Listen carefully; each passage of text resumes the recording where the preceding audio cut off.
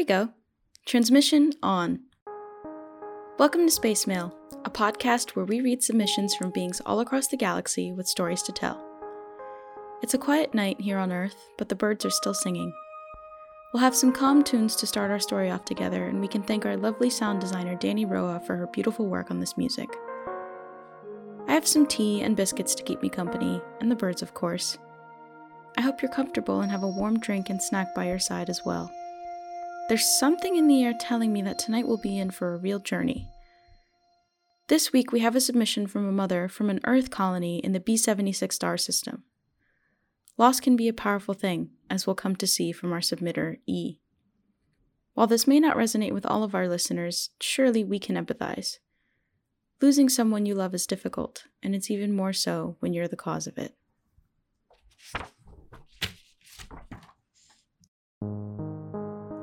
I wonder how many people like myself have hurt other innocent people. The thing about projected spite is that it's never the other person's fault, the one you're projecting onto. The past 28 years have been a lesson of how my actions can affect others and how they don't need to stick around and deal with them. No one ever really expects to be slapped back when they dish it out, and I think it often comes as a shock when the sting hits your cheek. I don't remember much of my pregnancy other than being sick nearly all the time. The thought of soup and pizza made my stomach turn, and all I wanted to do was eat pickles. My husband's touch wasn't welcome after I'd learned he'd been cheating on me, and the pregnancy only exacerbated that. I wanted space, I was always warm, I was crying over nothing, and I felt miserable. My husband left just after I passed 6 months. I wondered every night how I would be able to support a child alone on this planet. A 2-parent household was the staple of the culture, and everywhere I looked, I saw happy, complete families. I knew that would never be me, and I hated it. When the nurses handed my child to me, I stared at her in disbelief. She already had so much of her father in that gentle look of peaceful sleep. She had his little stubby nose and his curled ears, and when she opened her eyes to blink at me, I saw his green eyes. I felt so alone.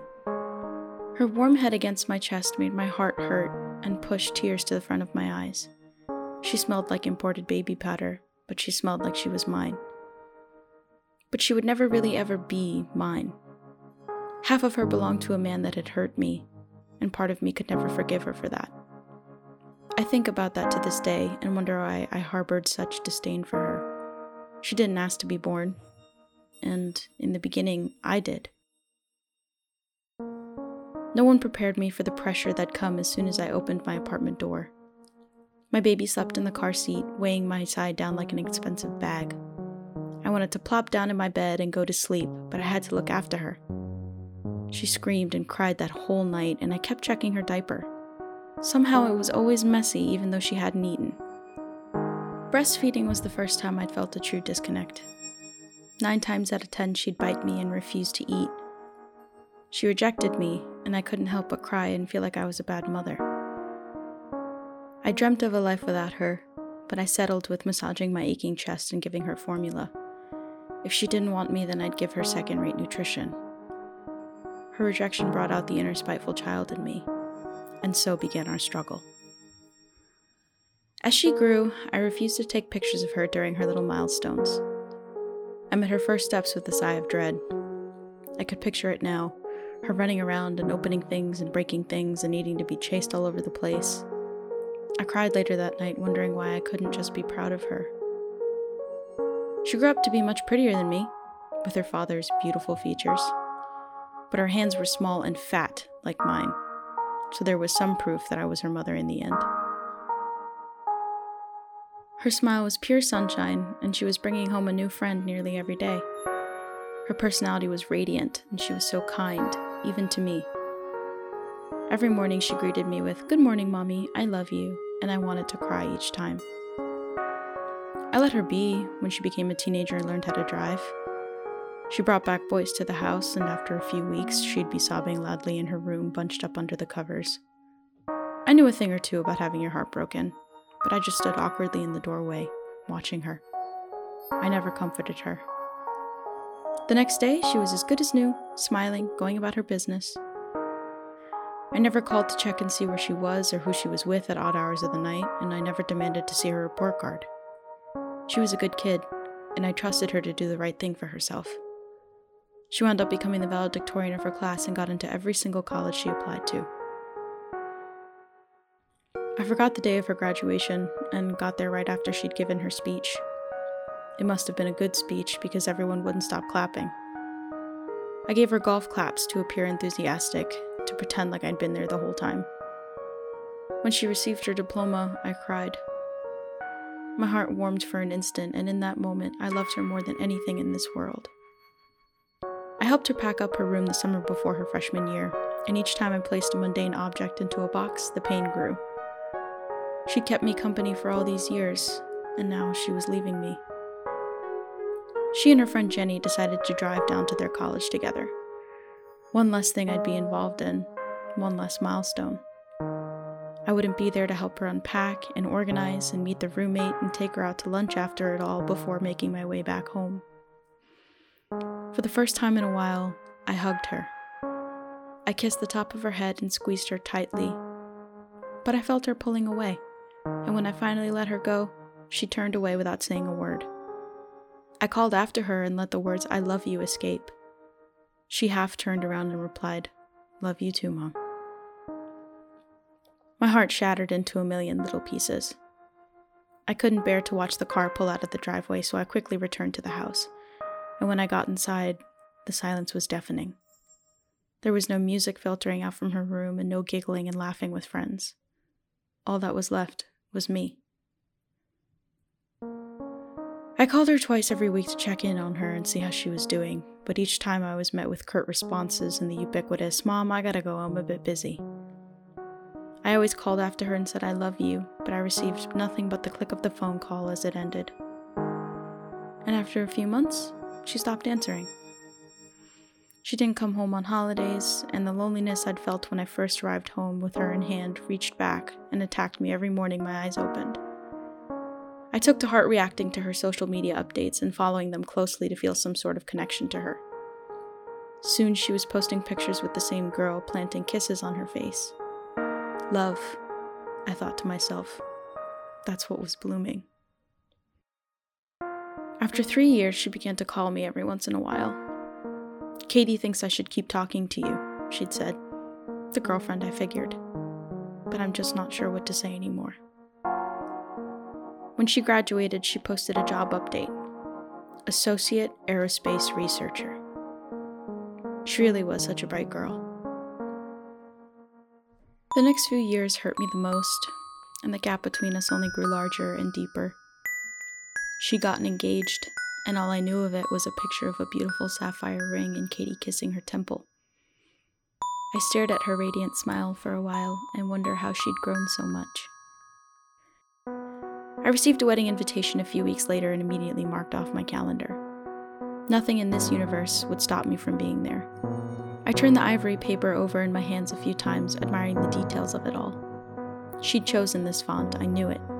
It was loopy and swam around the page beautifully, the way I imagined her swimming through a pool.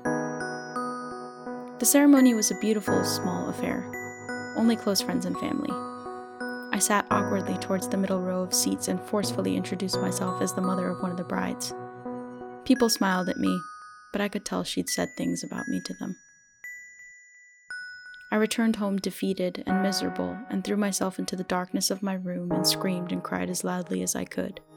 I'd never felt such pain before, and I desperately wanted to walk over into her room and kiss the top of her head again. I wanted her to say, "I love you, Mommy," once again. A few years passed with few calls and more social media updates. Suddenly, there was a baby in one of the photos, and the world came to a standstill. It took me a moment to process whose baby it was. She was a mother, and she looked unbelievably happy and proud. She looked like the exact opposite of me when I was her age, holding her against me. Now, I was proud, but sad. I knew she'd be a good mother. She had all the qualities I didn't, and she had a heart filled with nothing but love. I knew that every night she'd cradle her baby and smell its head, and she'd think of me, and how she'd never be anything like me.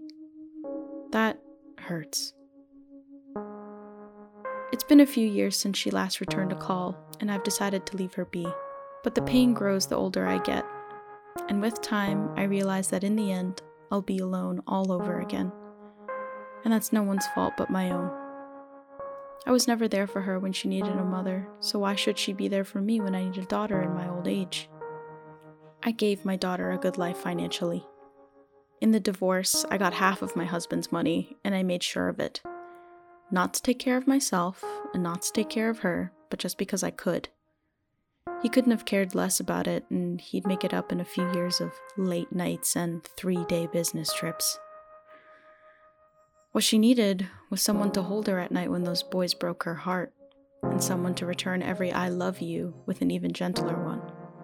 There was nothing I could have done worse when it came to looking after her.